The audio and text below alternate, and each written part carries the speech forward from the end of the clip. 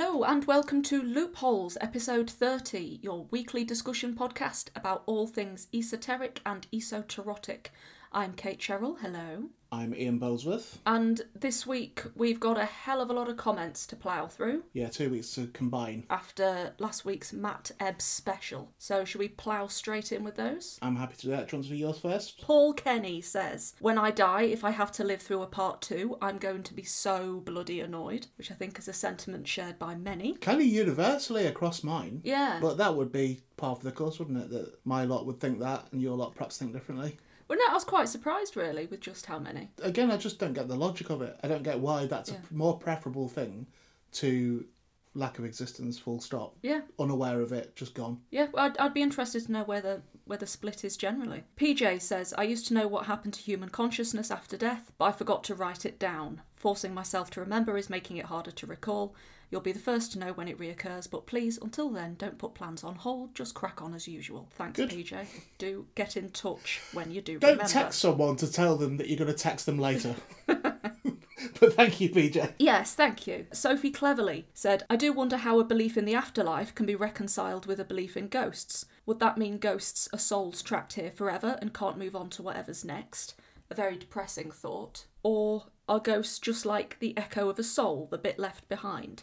And out of curiosity, has anyone in the real world ever claimed to have freed a ghost and actually moved them on to the afterlife? Well, just as a nod to a lot of paranormal TV at the minute, a lot of shows seem to end with some kind of moving on of the spirit, which in itself has brought on a bit of an ethical debate about the autonomy of said ghost that may or may not exist.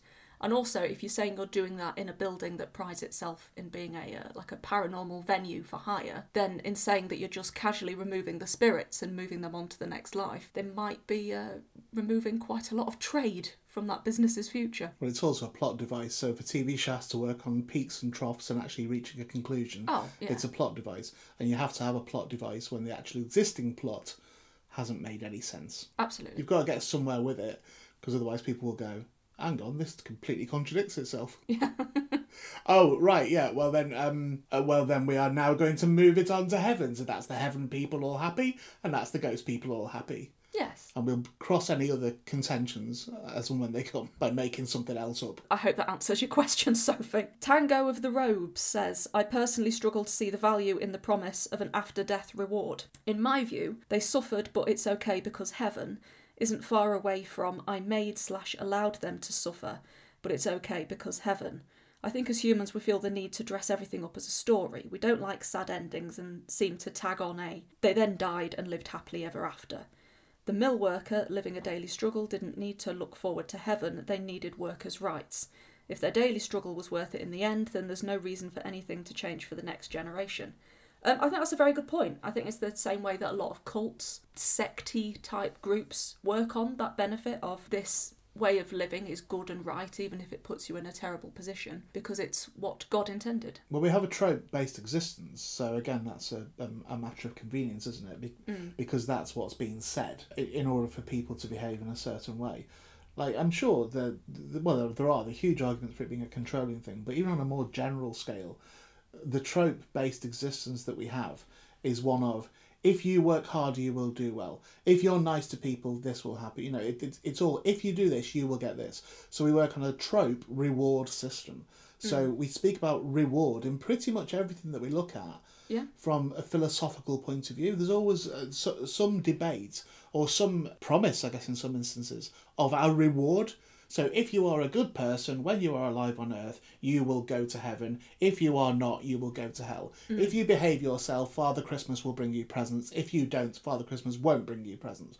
It's a pretty straightforward system, really. But I think it's unnecessary. I don't need that. I don't need to be told I will get something if I am just decent. Yeah. I'm quite content just being decent. Of course, you'll have frustrations with work if you do a lot of work and nothing comes of it, or you don't make the money you thought you were going to make, or whatever. If you have your own idea of what reward you could benefit from doing the amount of stuff you're doing, that's a different thing to somebody else promising you something that can't be promised. Yeah, absolutely. I think a lot of us can get trapped into that cycle of this will all be worth it because X.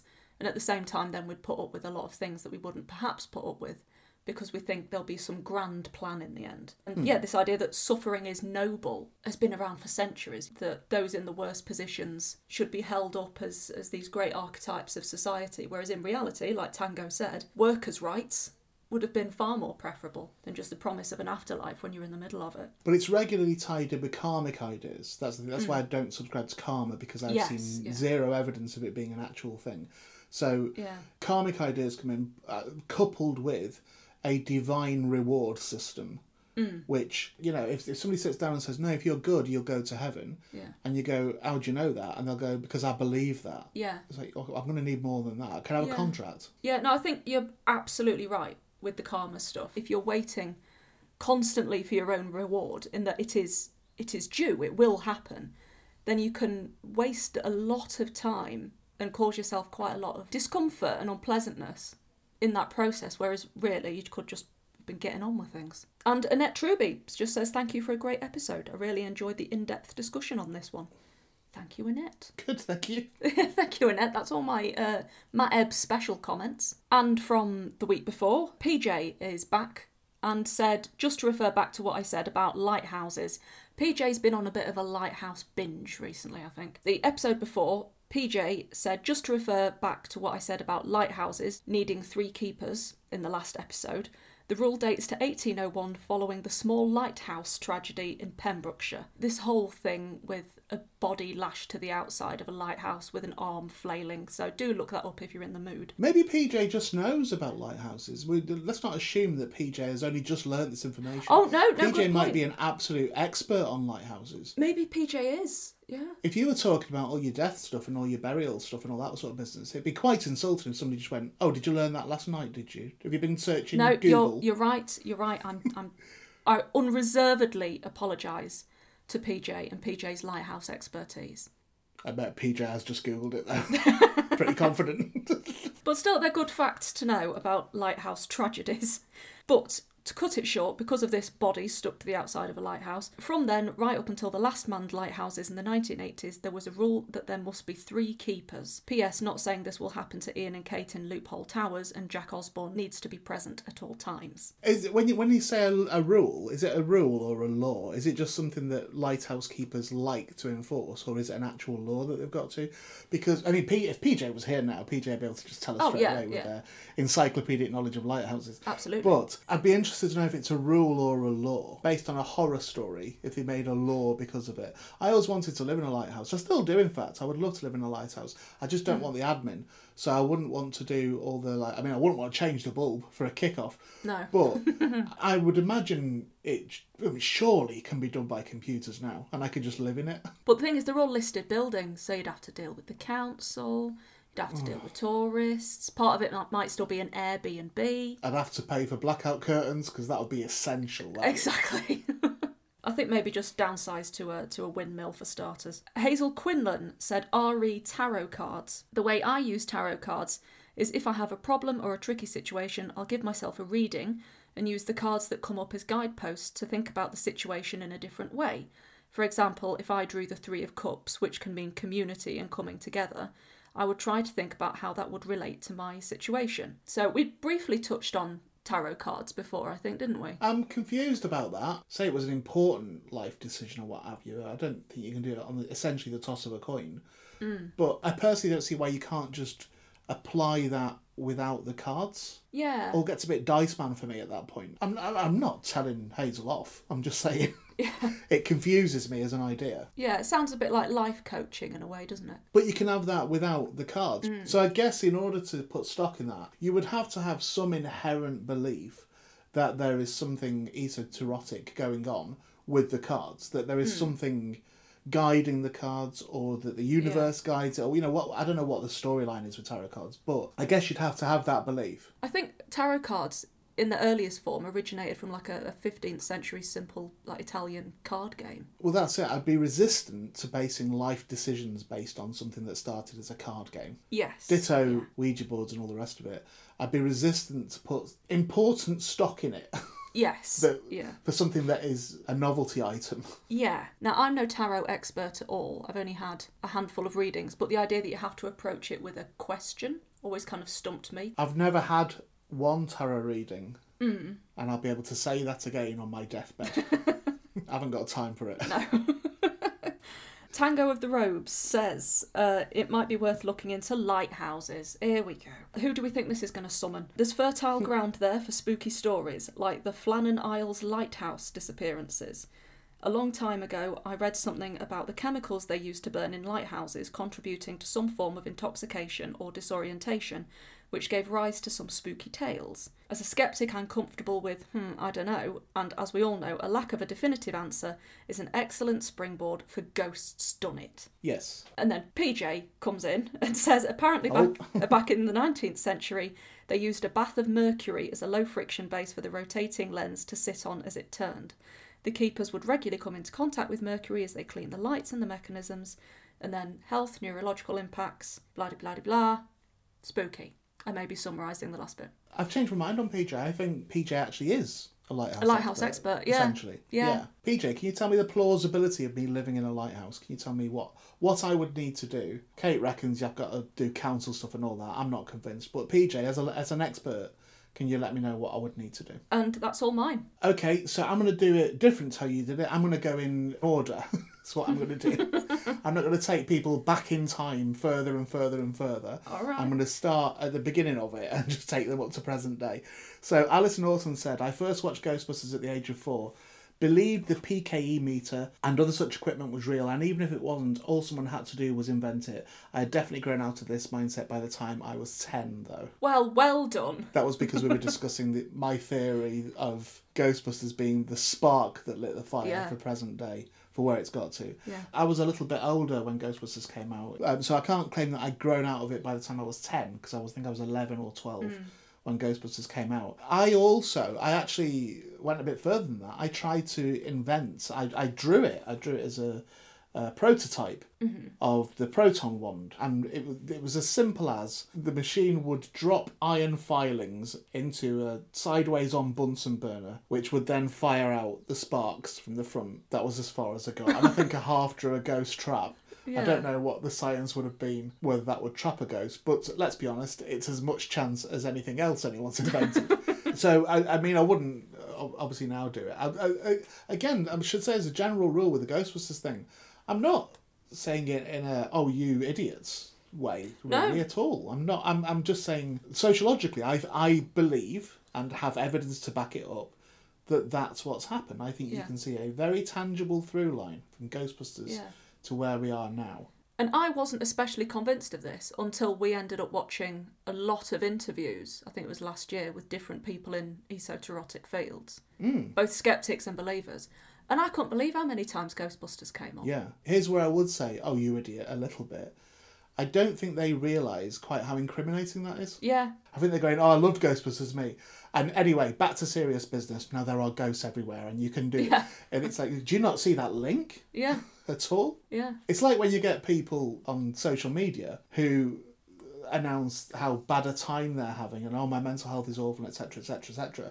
And then you go back through their social media and see how aggressive they've been and how angry they've been and how they've jumped all over things all the time and how entrenched within conspiracy and political things that they've been, how they've lived that life apparently 24/7, and then don't seem to see the link between that and going, oh my God, I am broken. Yeah. Anyway, Andy Walker, envoy from the 90s, especially Dinner Ladies, brackets the sitcom, not the Guardians of the Occult. There was a split from the Unified Paranormal Theory in about 96, like the darts. I'm the current champion of the singular esoteric universe. The kangaroo bout at the circus was only for this title, because I'm proper smart. If the UPTers fancy a unification bout, I'll see them at the Cow Palace in San Francisco. So another one there, where someone has just given the illusion of contributing to the discussion so they can do a bit of their stand-up. Brian Ego, episode 1 of Bolesworth of the Bailey. Defendants in the dock accused of fraud due to claims about being able to read auras. Bolesworth brings out human-shaped cardboard cutout. Blindfolds defendant. After a short time removes blindfold. Defendant has to say if there is a person behind the cutout. by looking for the ready bright glow of the aura that should show round the sides of the cutout. The exercise is repeated multiple times, with Bolesworth randomly deciding whether to place a person behind the cutout or not. Defendant scores no better than chance. Crumbles. Another case won for Bolesworth. Credits run. It's actually... There, Brian, you're giving me far too much credit, because that's your idea. So I can't be wandering out of court going, another case won for Bolesworth, because that's your idea. But what a fantastic idea it actually is. I don't know if that's something that is an ongoing disproving of the auras thing, if they do just stand people behind cutouts and say, is there anyone there or not? Oh, that'd be satisfying. I tell you what, I did find the other week that I meant to tell you about. On eBay, for the low, low price of $39.99, if you don't already have the ability to read auras, Yeah. you can buy this pair of cheap black sunglasses called aura glasses. And you'll be able to, I quote, see auras instantly. There are amazing quotes alongside this beautiful image saying, worked as described. I can even see ghosts with them. Helpful seller. Saw my aura instantly in mirror. Thank you. Yeah. Amazing glasses. My Reiki students love them. Fast delivery. All those sort of amazing reviews and testimonials could all finally prove Whoa. auras exist with free worldwide tracked shipping. Whoa. Hang on a minute, go back. Worlds of Confusion, Dear Glorious Leader, that's me, by the way, and the illustrious Dr. Kate. It's taken me 28 episodes to comment. If we're doling out unified theories, can I have one for the meaning of life, please? Something to provide easy and convenient comfort. Kate. The meaning of life. Crack on. That's it. That's my meaning. I'll say there isn't one. Okay. There isn't one. That is as plausible as some divine plan. Yeah. I don't know about meaning, but good guideline and be nice. Yeah, try and be nice. Yeah. Tango of the Robes. I've never seen Ghostbusters. Please don't kick me off your Patreon. I'm not. I've no problem with you not seeing Ghostbusters. I don't. People sometimes say to me, "Oh, I've never seen Star Wars," and then just stand back and look at me. Yeah. And I'm like, well, I don't care if you have or not. It's not an impact on me. People have a weird pride about things like that. Yeah. I don't think Tango was being proud of not seeing Ghostbusters. I mean, if you want to watch it, I think you'd get it relatively easy. Yeah.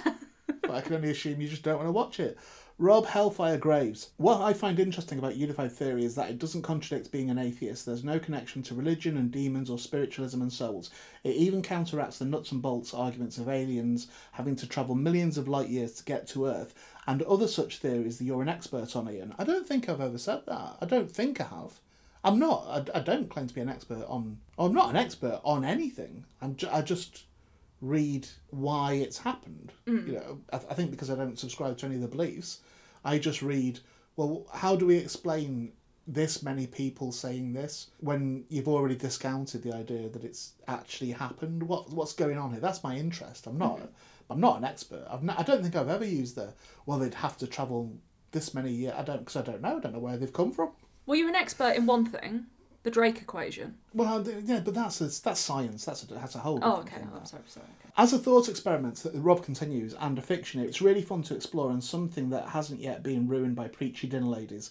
However, taking it too seriously does seem to lead to mental health issues, or mental health issues lead to taking it too seriously. In the end, basic evolutionary psychology of being more likely to survive if you see danger where there is none, than the reverse, and the human nature to attach a narrative pattern to events explains all this better and simpler, but that's just not as fun as there's monsters everywhere. I personally do find that as fun, or certainly as interesting. Yeah. I mean, I don't think I've even understood that unified theory, and before you start explaining it, I don't think I want to know. I know. It's okay. Kevin Moore, the obese trapeze, does the therapy, because I said that every listener gets an hour's therapy. Does the therapy include physiotherapy? If so, can I claim my hour next week? My physio is on holiday for 2 weeks. Yep, no problem at all, Kevin. I don't need an hour, actually. Just keep moving it, mate. Just keep moving it. Oh, hot water bottle. But if you feel any, proper pain, do ease off. Don't push through it, but just keep moving it. It'll probably loosen up, whatever it is. Andy Walker, I've moved now to a new load of comments, by the way. Andy Walker, I think an afterlife of ethereal work, tax, running out of milk and ghostly housework is the most depressing thing I've ever heard. Also, what's Dr. Kate's bestest grave that you've seen? What's your...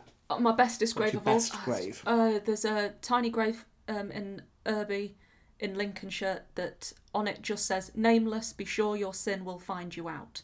That is my best grave, thank you. That's quite... Isn't that relevant? Yeah. Isn't that... When we talk See, about... isn't she good? Isn't she good? No, but we talked about reward-based systems and faiths. Yeah. And that is just... That's so on the money, that Yeah, is. absolutely. We don't know who this is, so probably deserves it. No, well, watch how you go. Be careful. Behave yourself, all right? Or this could be you. Might be no one in that grave. no, there is. I tracked it. But it was... So glad you said trapped it rather than I dug it it. up. Oh, I don't want to drag things down. It was the grave of an infant. Right. And the body was found. And they don't know who the parents were. And it was a big scandal at the time in rural Lincolnshire. Right. And so the grave was erected, like the child was nameless. Okay. But the "be sure your sin will find you out" was directed at the parents. Oh, I see. Yeah. Yeah. So I was about to say, was it directed at someone who had caused the death of the child or whatever? You could only discern that, really, from a bit of context. Because it is covers quite... both bases, I suppose. Yeah, it does. It's quite ambiguous. Win-win, innit? Yeah. Win-win for the church. Yeah. Shane Darrell, I genuinely enjoyed this episode. Lots to consider. Have either of you been to an Irish wake? It's our way of celebrating, remembering and slagging off the dead while they're laid in front of you. At my granddad's wake a few years ago, all we could do was laugh. Somehow the next day felt a bit lighter, even though his wicker coffin wasn't. I mean, bit uncouth, bit inappropriate. Sorry, you laughed. You were laughing, were you? At the wake. I've not. I haven't been to an Irish wake, I don't think. No, I don't think I know anyone Irish. As in whose funeral that I would go to. Yeah. Sorry, Shane. I mean, I'll send a card. Yeah, I think all my Irish friends are very much alive. And my Irish family are very much dead. So I was about to say, you're right. Aren't you Irish descent? I was about to say that. descent. Yeah. But all that side of the family, I don't really know anymore. Well, maybe if you shuffle off this morsel coil, heaven forfend, and let's hope it's not like anytime soon. But should that happen, I'll speak to Shane about the best ways of having a great laugh at your wake.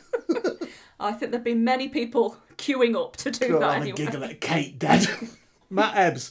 No, Matt Ebbs.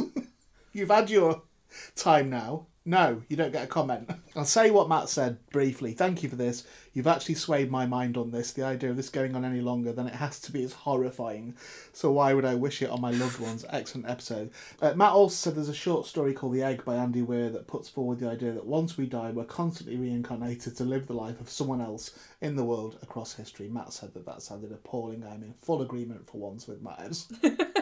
Jeremy Light, the idea that so many people are removed from death is an interesting one. I'm a dairy farmer and unfortunately there's an old saying, where there's livestock, there's dead stock. So Jeremy goes on to say that he deals with death of the livestock a lot. Yes. For lots of different reasons, for various reasons, illness, etc, etc, etc. But Jeremy said, I always apologise, say I'm sorry to the dead of a dying animal and tell it I wish I could have done more and tried to think about a massive, never-ending, forever green pasture in another universe where they can live in memory. Regardless of knowing in my heart this was just wishful thinking, it still helps me to express my feelings out loud and picture such a scene to give me closure on any of these situations. I had a fish that died once. I had several fish die. Like many people had a home aquarium thing where they all died. Yes. Which I think I would actually put forward, even though I don't have any facts to back this up or figures. That's what most people go through who have one of those home aquariums. Oh, absolutely. I reckon. Yeah. And also I found out later on that apparently the big chain stores that sell fish, tropical fish and all that sort of thing, they're very badly treated. They're very badly bred and all the rest of it. So you're on a hiding to nothing anyway. Yeah. It's a miracle if they survive, essentially. Like winning a goldfish at the fairground. Yes, yeah. I also think that's lovely and profound, Jeremy. Can you get me a cow skull, please? Thanks. Whoa. That's horrible. I've got quite a lot of sheep and no cow because they're quite big. Well, I've got two stories then now, very, very, very quick. When I was very young, I climbed a fell. I think it's a fell. It might be a hill, mountain thing. It's pretty big anyway, called Dent in Cumbria, which has a thing up there called Samson's Rock, and legend, because it's got a handprint in it, legend is that Samson threw that rock and that's where it landed, right? My granddad really loved stories like that. He was Cumbrian born and bred, and he loved that kind of legend and narrative that's so prevalent up there. So anyway, we went up there, and on the way up there, I found loads of dead sheep, as in the remains, as in bones, loads of them. And because I was so into ghost trains, I was like, this is a load of props. Like, I don't know how old I would have been, but I was like, this is just loads of props for my ghost train. And I carried all these half skeletons and bones, and I remember my dad like looking at it and going, right, get them in bleach now. And they were in a bucket of bleach for ages. And it didn't even occur to me that it would be unhygienic or anything like that. I had them for years and years and years. But what a weird, kind of macabre, sinister thing for a child to innocently do. Yeah. To not go, ooh. I was like, whoa, they're ideal for my ghost train that I'm building in the shed. And on the subject of the fish, this is the start of the point, I remember when the last one died in that fish tank, of talking to it. It was like on its side, it was dying for ages and ages, and I was really trying hard to euthanize it. I was trying to get myself to the point of going, just kill it, because it's clearly in extreme distress and extreme discomfort, and I just couldn't do it. I couldn't get it out of the tank and do that. I know people who could like pick an animal up and break its neck because it was in distress. You know, they can get over that idea. I just couldn't do it. And just watched it have a slow, horrible death. But I was talking to it all the time. And when it had died, I was like, I'm so sorry, mate. I was doing all that. But it wasn't at all thinking, I hope this finds you somewhere and I hope you have a better life. Because it wouldn't have a better life than what it had at my house.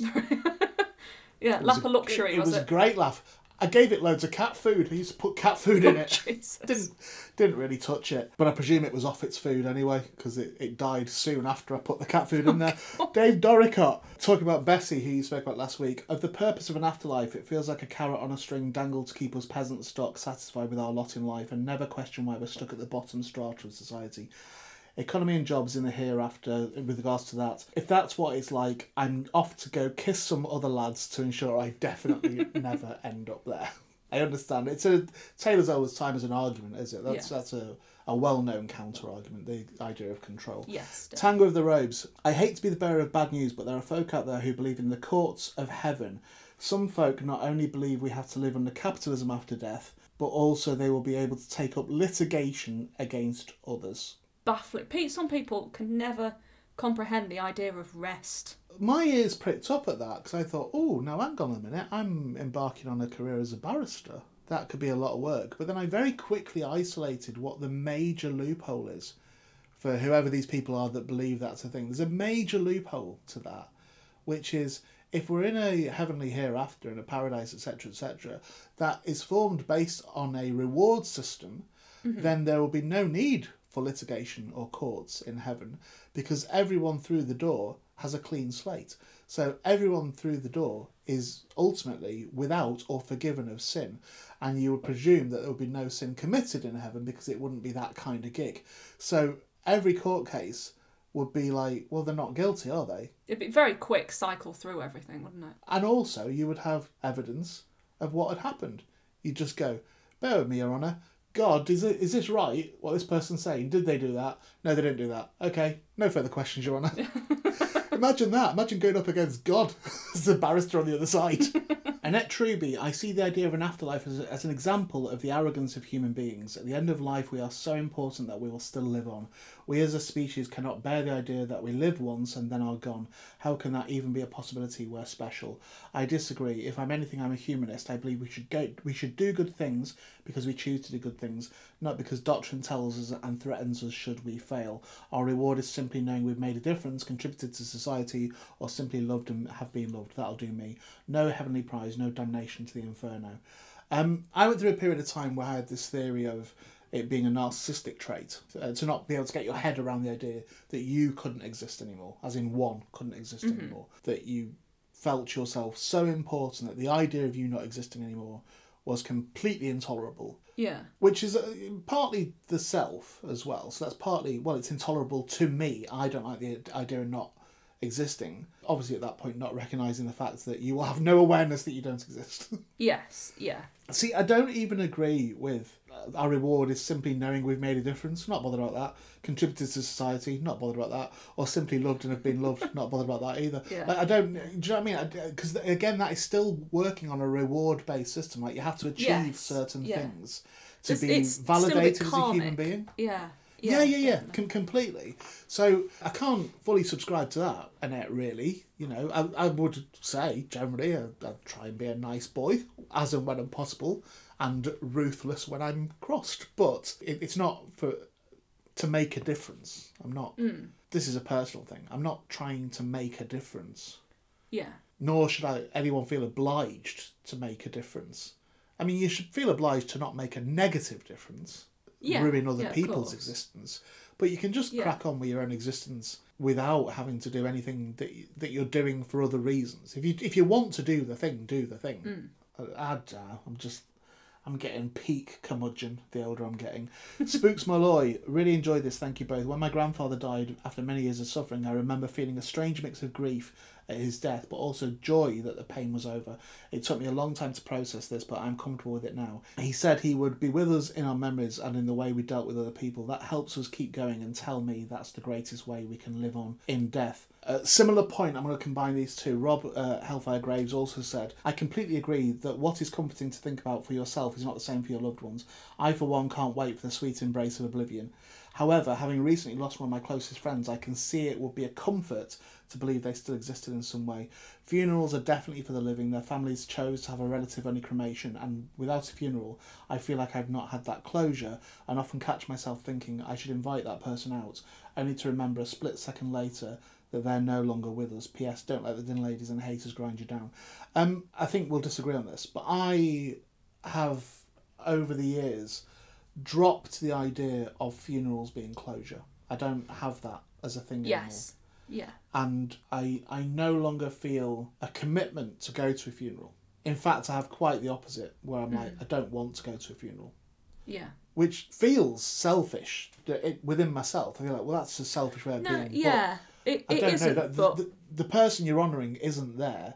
Exactly. So it could be argued there's a degree of performative if you go to it when you really don't want to go to that it's more just of a cultural expectation. It's what would the neighbours think if you don't go? Yeah, exactly. It absolutely doesn't matter. And to not go because you believe that would be bad for you mentally, or it wouldn't, it's something you just would not want to take part in, is quite a big healthy step, I feel, that a lot more people could benefit from taking. Definitely. But I also think, because Rob mentioned there the idea that he made the correlation between, because he'd not gone to the funeral, that was now thinking, I should invite them out, but because I've not been through the funeral. Yeah. And I think that happens whether you go to a funeral or not. Definitely. Yeah. Speaking from my own experience as well, yeah. Yeah. Even long after funerals, I'll have that moment of, I should tell them, and then, I can't. Yeah. Closure doesn't really ever come, does it? It's just sort of, you get used to a different way of living in a way. Yeah. And going back to what Spook said as well about living on in the memory of other people, I couldn't agree with that more, And again, I don't think it's something that has to be an obligation either. I really don't think you have to consistently honour the dead in a performative way. You can choose to. There's people that I've lost who I've carried on speaking about for decades now. And, I still talk about them now in my public work as well. I'll say about, like Molly, my friend Molly, who died, is a great case in point. I've mentioned Molly, I think, far more in death than I ever mentioned her when she was actually alive. But she was ace. That was someone else, same as what Rob said, who I, even to this day now, however many years it is since she was away, she died very, very young, and however many years it is, I still think, Mole will know. Yeah. When I'm trying to remember something from drama school or whatever. Mole will know. And then you have that, but Mole's not there. Yeah. Or I think I've not spoke to Molly for ages. I'll just have that in a dropped guard moment. I must give Molly a call. That happens, certainly. But yeah, I think we can get very consumed and tied up with what we should be doing and how we should be appearing. And as you say, that's what will the neighbours think. Yeah. I know funerals are very much all about performance in the family, but it is a damn good time to actually sit back and go, what am I getting out of this? You can absolutely be selfish at the time of a funeral. I'd say I would insist upon it. As in getting out of it in terms of what help is this in dealing with this horrible situation, you mean? Yeah, in that it's horrible. And if participating helps you or you feel like you want to go, then that's a good choice. And if you feel like you don't want to, not going is just as valid a choice. absolutely be selfish. Few people are, and they should be. But it's not. But it isn't. It isn't selfish. I don't think it is. No, it feels like it is, but when you look at it, it isn't. Yeah, it's looking after yourself, isn't it? It's like you are perfectly allowed to look after yourself. Because when you are vulnerable, the last thing you should be doing is putting on clothes that don't make you feel good. Go somewhere where you'll feel rotten. And that's part of it. That's part of it for me, that I don't know if I'll fit into my trousers. That's definitely part of it. I always have to buy a new pair of shoes because I've always used them. I mean, the shoes I wore at the last funeral I went to are currently on a Darth Vader mannequin downstairs. And it would be a nightmare to get them off again. And the other bit, and I actually mean this, even though I'm saying it in a jocular vein, but this is a true thing. I don't want another song ruining for me. Yes. I don't want someone's choice of song for their funeral being ruined forevermore. And I know that sounds terribly, terribly selfish, but I've got This Monkey Goes to Heaven from Moll's funeral. Can't even listen to that now because that was played. I've got Bridge Over Troubled Water that they played the Elvis version of at my dad's funeral. That when that came up in Muppets Mayhem the other day, I was in bits. Oh. Like, do you know what I mean? I can't have it. I'm not having another song ruined. And don't anyone tell me what song was at someone's funeral. I don't want to know. Final comment, Stuart Smith. When I was a preteen, or maybe just 13, 14, I had incredible problems with the idea of death and what comes after. It used to keep me awake at night with stomach-churning anxiety, and at the time I clung to what I'd been brought up to believe in church and Sunday school, which was Church of Scotland, while not really believing in it. Then I had something of a revelation that it would just stop, it would be like going to sleep and not dreaming, and there was nothing scary about that. I think I quickly stopped going to the young person's evening club at the minister's house, even though I missed the snacks, and that was it for me with religion. I think it's a teen tendency, by the way. I think in certain people, it's a teen tendency to have early existential crisis.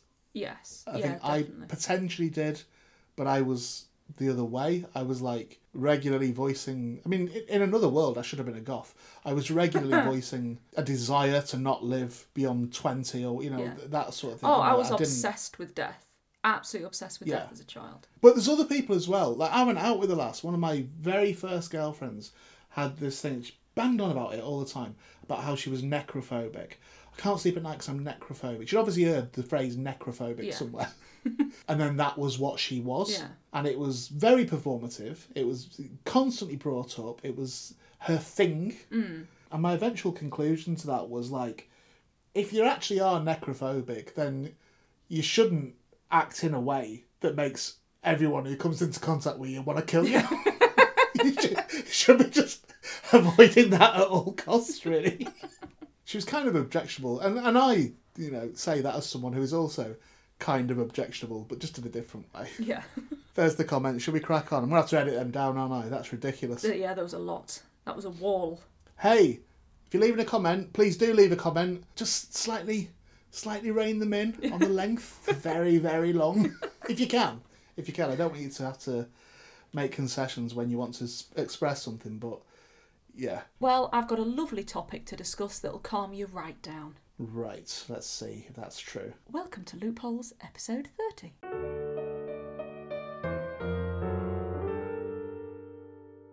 Right, so I think it's about time that we had a nice little chat about time travel. So... Okay. Well, actually, should we go back to the comments and make them a bit longer now? Because this is going to be over in seconds. Well, it's not time travel broadly, it's time slips. Oh, right. So time slips are kind of sudden and brief moments of time travel. I see. Where someone will be, walking in a particular place, say, let's say Piccadilly Circus. Right.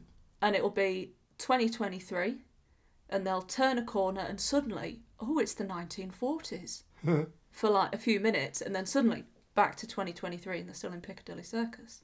And there've been accounts of this down the centuries. Is this just somebody just walking past a retro shop or a vintage outlet? People just wandering the back of film sets going, time. Yeah. Is there a lot of accounts of this at bygone times?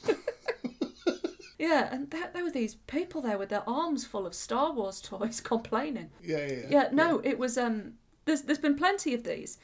And there continue to be reports of time slips, some in the same areas. So we seem to have like time slip hotspots. When you say there's reports, just one thing at a time here, when you say there's a lot of reports of this. Yes. Like, if I went in the garden in a bit Yes. and then had a time slip, Yes. right, to whatever it was 100 years ago, Yeah. and then time slips back to present day, no one would know about that apart from me. Yes. So where would I get that information out? So if I decided, where and why, by the way, if I decided, right, everyone needs to know about this, Yes. where are they going to give these reports? I presume it's not the police. I presume they're not ringing 999. Also, the amount of police that get contacted in esoteric matters is plentiful.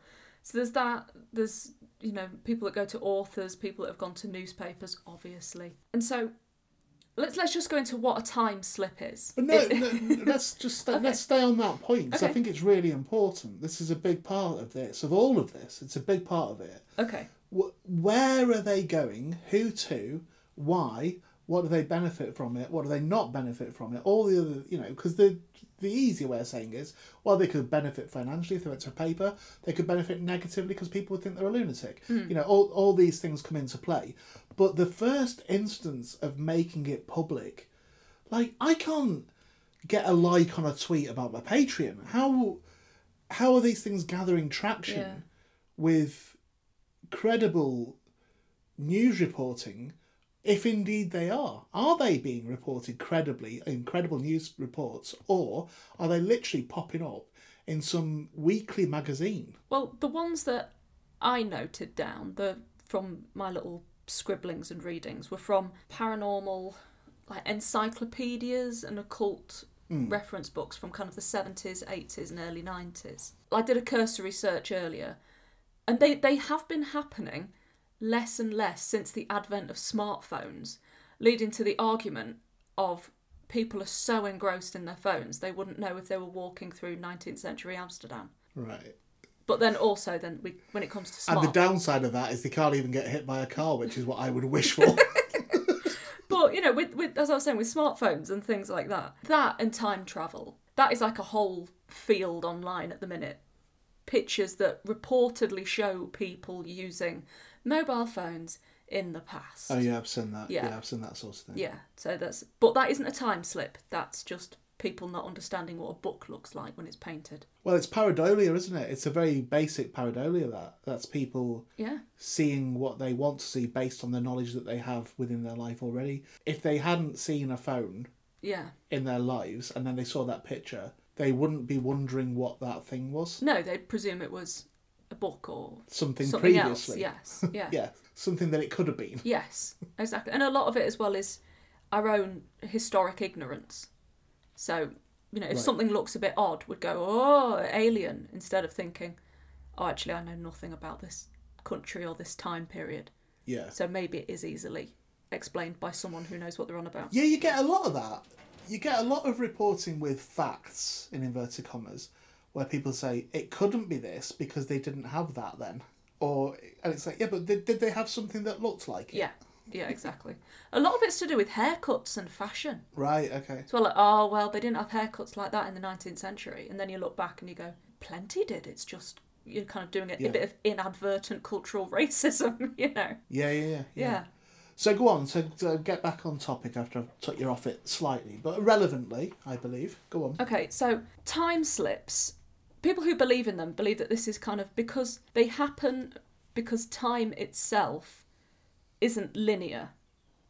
So this is going to be about moving about within time. Because I was getting quite optimistic when you said time slips. I thought it was going to be a pair of knickers with a clock on it.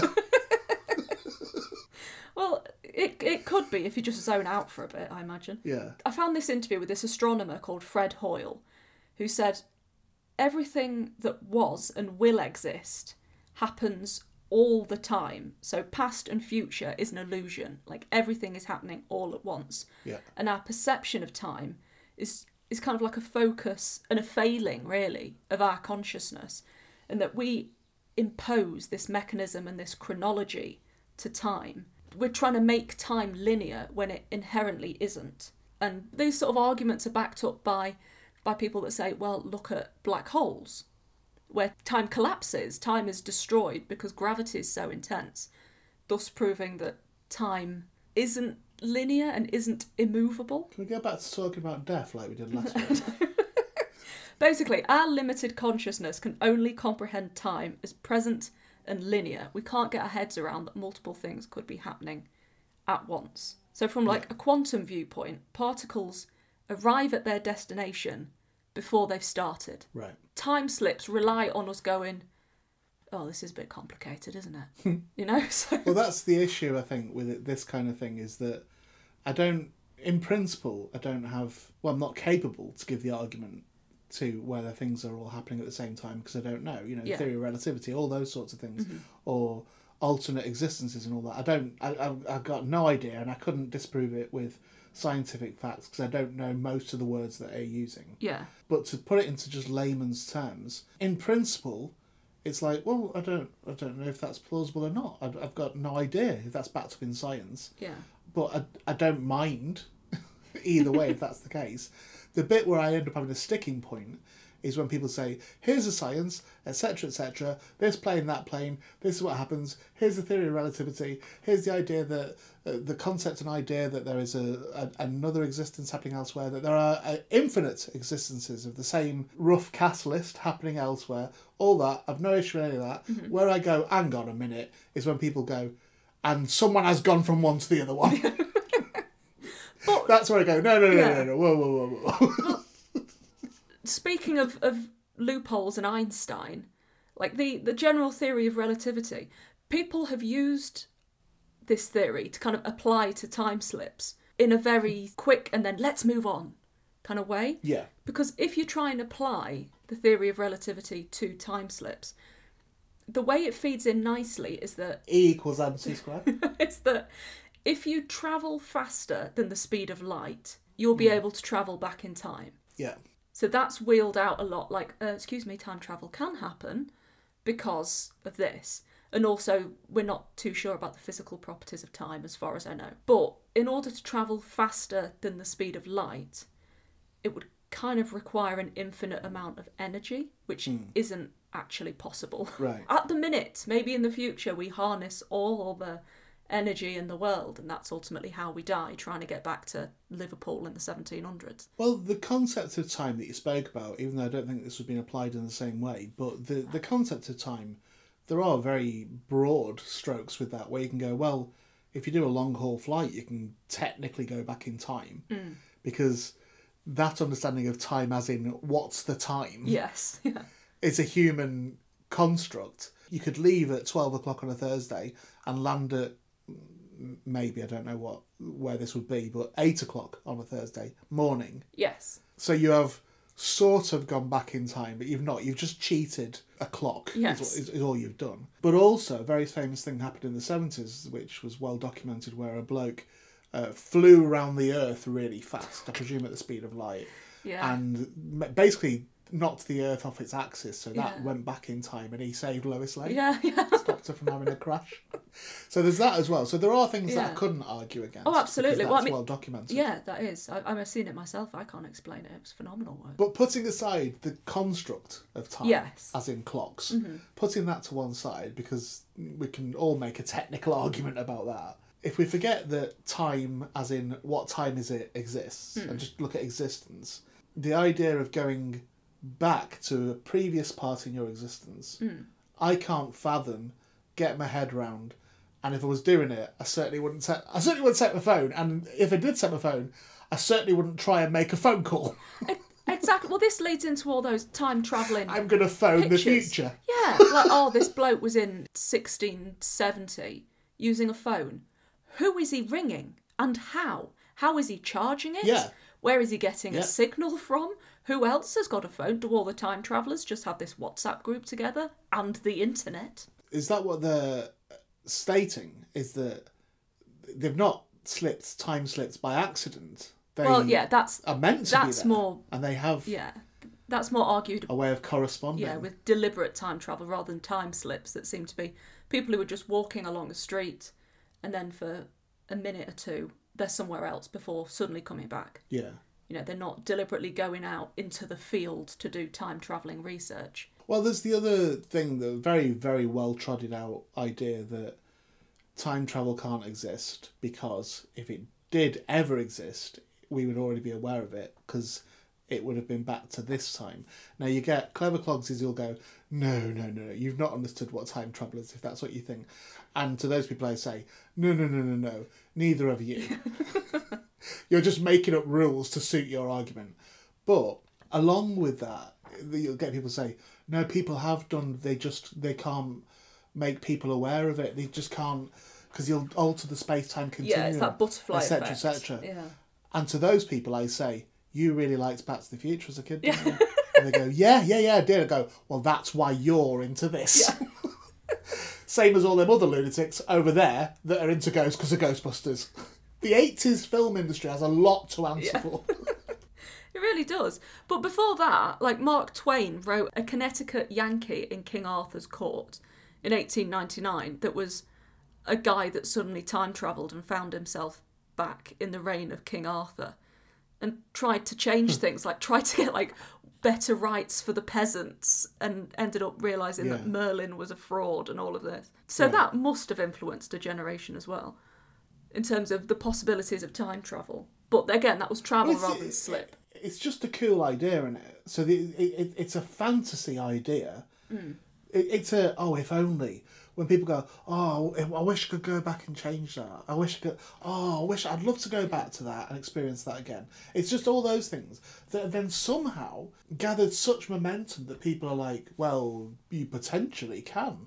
Yeah. And this could, it's like, well, no, that's science fiction. Yeah, but I suppose with... And it's come about because of that idea, like trapping ghosts. That's come about from an idea of something. Wouldn't it be great if you could do this? And before you know it, you're a few generations later and people are going around saying you can. There's people I know who are still sulking about there not being hoverboards yet. Yeah. Kids and stuff who'll go, I wish I could fly like Superman. I wish I could do that. And it's like, well, you can't.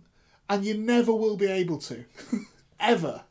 Let that go. You can't. Now, most people aren't... Well, not most. I don't believe there is a society of people, as in a faction of people, a club, who think you can.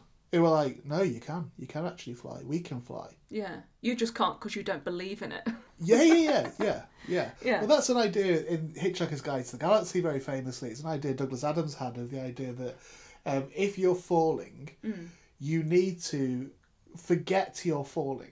Yeah. So, I think this is played out in the books. Yes. Yeah. So, you've got to take your mind off the fact you're falling. And if you take your mind off the fact you're falling, you will stop falling. That in some way that the mind is controlling the fall. Yeah. So you're cheating science and you can fly because you forget that you're falling. Which is a lovely idea, and it's very lovely in terms of how it's integrated into the stories in Hitchhiker's Guide. But it's not real. Same as I like Back to the Future, but it's not going to happen, mate. Well, I find it interesting in a lot of these time slips. So, a lot of the accounts that I've read of time slips recently, no one in them has actually done anything. Like, they didn't go, suddenly I'll nick this or punch anyone, or... Yeah. It's always just been really disconcerting for a few minutes or a few seconds, and then they're out. So it's just a memory of being in a space. Well, I guess they don't know if they're going back. So they can't just commit crimes and things. They can't just rob stuff because they don't know when they're going to go back. Yeah. I mean, I've got a further theory on this, by the way, which is people that claim they've had time slips are people that are obsessed with time travel who can't be bothered to do the research. So they're not even going to build a DeLorean or a TARDIS. They're not going to even do that or even look at how that would be possible. They're going, well, I can't do the science, so I'll say it just happened when I was going about my business. But I was trying to look at ways of people that felt like this was about to happen, like how they knew a time slip was about to happen. Some of them, there was a historian called Arnold Toynbee who was in Greece meditating on the Battle of Pharsalus. I've no idea how you pronounce this, Pharsalus, which was in 197 BC. And a heavy mist came in around him. And then he found himself watching the massacre of the Macedonian army by the Romans. Like, he was watching what other people have referred to as like a phantom battle, which in itself is like a whole field in esoterotica, phantom battles. But he saw it and then he came out of it. But like we've said before, with like window areas and areas that have this propensity for esoteric activity, arguably the biggest one in the UK for time slips is Bold Street in Liverpool. Oh, there's loads of skag edge right now. So many reports from in here. What the most famous one, arguably, is from July of 1996, when an off-duty police officer was walking up Bold Street to meet his wife, who was in a bookshop going to buy Train Spotting, which I always find quite a nice detail they've put in there. Yeah. And realised that he was suddenly in this dead spot of quietness, and he saw a 50s van drive past. Yeah. And the bookshop that he was standing outside was now not a bookshop. It was Cripps, which was like a ladies' outfitters. And he looked around and everyone around him was dressed in like 1950s gear. But he saw a girl who was still dressed like it was the 90s with a Miss Selfridge bag. Right. And he followed her to this Cripps place where she suddenly stopped because it was the bookshop again. And she said, "Oh, I thought this was a new shop. I was going to go in and look at the clothes." And then just left. And so... and was this, you know, I said earlier on about where these things are reported? Yes. Was this in court? Was this an alibi for why he was following that girl? Yeah, and then suddenly all the glue bags had gone. Well, I've condensed that down a lot, but that's one that comes up over and over and over again with the Bold Street stuff. Yeah. And because of the high frequency of time slips in Bold Street, loads of people have tried to offer up explanations, not just glue, you know, as to why this would be happening. And some people have said because there's like a subway beneath Bold Street in Liverpool that runs in concentric circles, and that constant electrical movement may generate an energy beneath Bold Street that then leads to more time slips. Another explanation for time slips that I've seen, especially in a lot of the Liverpool stuff, is although these time slips are brief, thousands of people go missing every year and aren't found. So, could they be trapped in the past? I'm going to say yes for an easy life. Okay. Yes, they could. And when you say about, are there any consistencies in the people that say this has happened to them, I would put forward that some of the consistencies would be they're bored and they don't feel like they're getting enough attention in life. Well, I think it's a lovely idea, and I'd like to experience a time slip, please, thank you. I'm still going to have a bash. I'm going to nip up to Liverpool now and see if I can travel in time. Honestly, what you do in your personal life is entirely up to you. So that was Loopholes, episode 30, the comment and time slip extravaganza. Please do get in touch. Have you looked through a window into the past? Let us know, and you can do so via many means. You can contact us on Patreon at patreon.com/Ian Boldsworth, at patreon.com/Burials and Beyond. You can find us on Facebook at Loopholes Podcast, on Instagram at Loopholes Pod, on Twitter at Loopholes Pod, and you can send us an email at loopholespodcast@gmail.com. I'm also anticipating people leaving comments, like Clever Clogs people who know about this sort of thing, about time travel and know about different time planes and all that sort of thing. I'm anticipating people explaining to me how that works, which is fine. Keep it brief. Keep it brief and clear, because I will just stop reading. That's no reflection on you. I will stop reading if I don't understand your first sentence and I see there are 40 more sentences underneath it. Meanwhile, I actively struggle to tell the time. Yeah. Yeah. Thank you for joining us. I've been Ian Boldsworth. I've been Kate Cherrill. We shall see you again in a bit. Bye-bye. Loopholes is an Infinite Hermit production in association with Burials and Beyond, with Kate Cherrill and Ian Boldsworth. Music by Thomas Funderay, produced by Ian Boldsworth.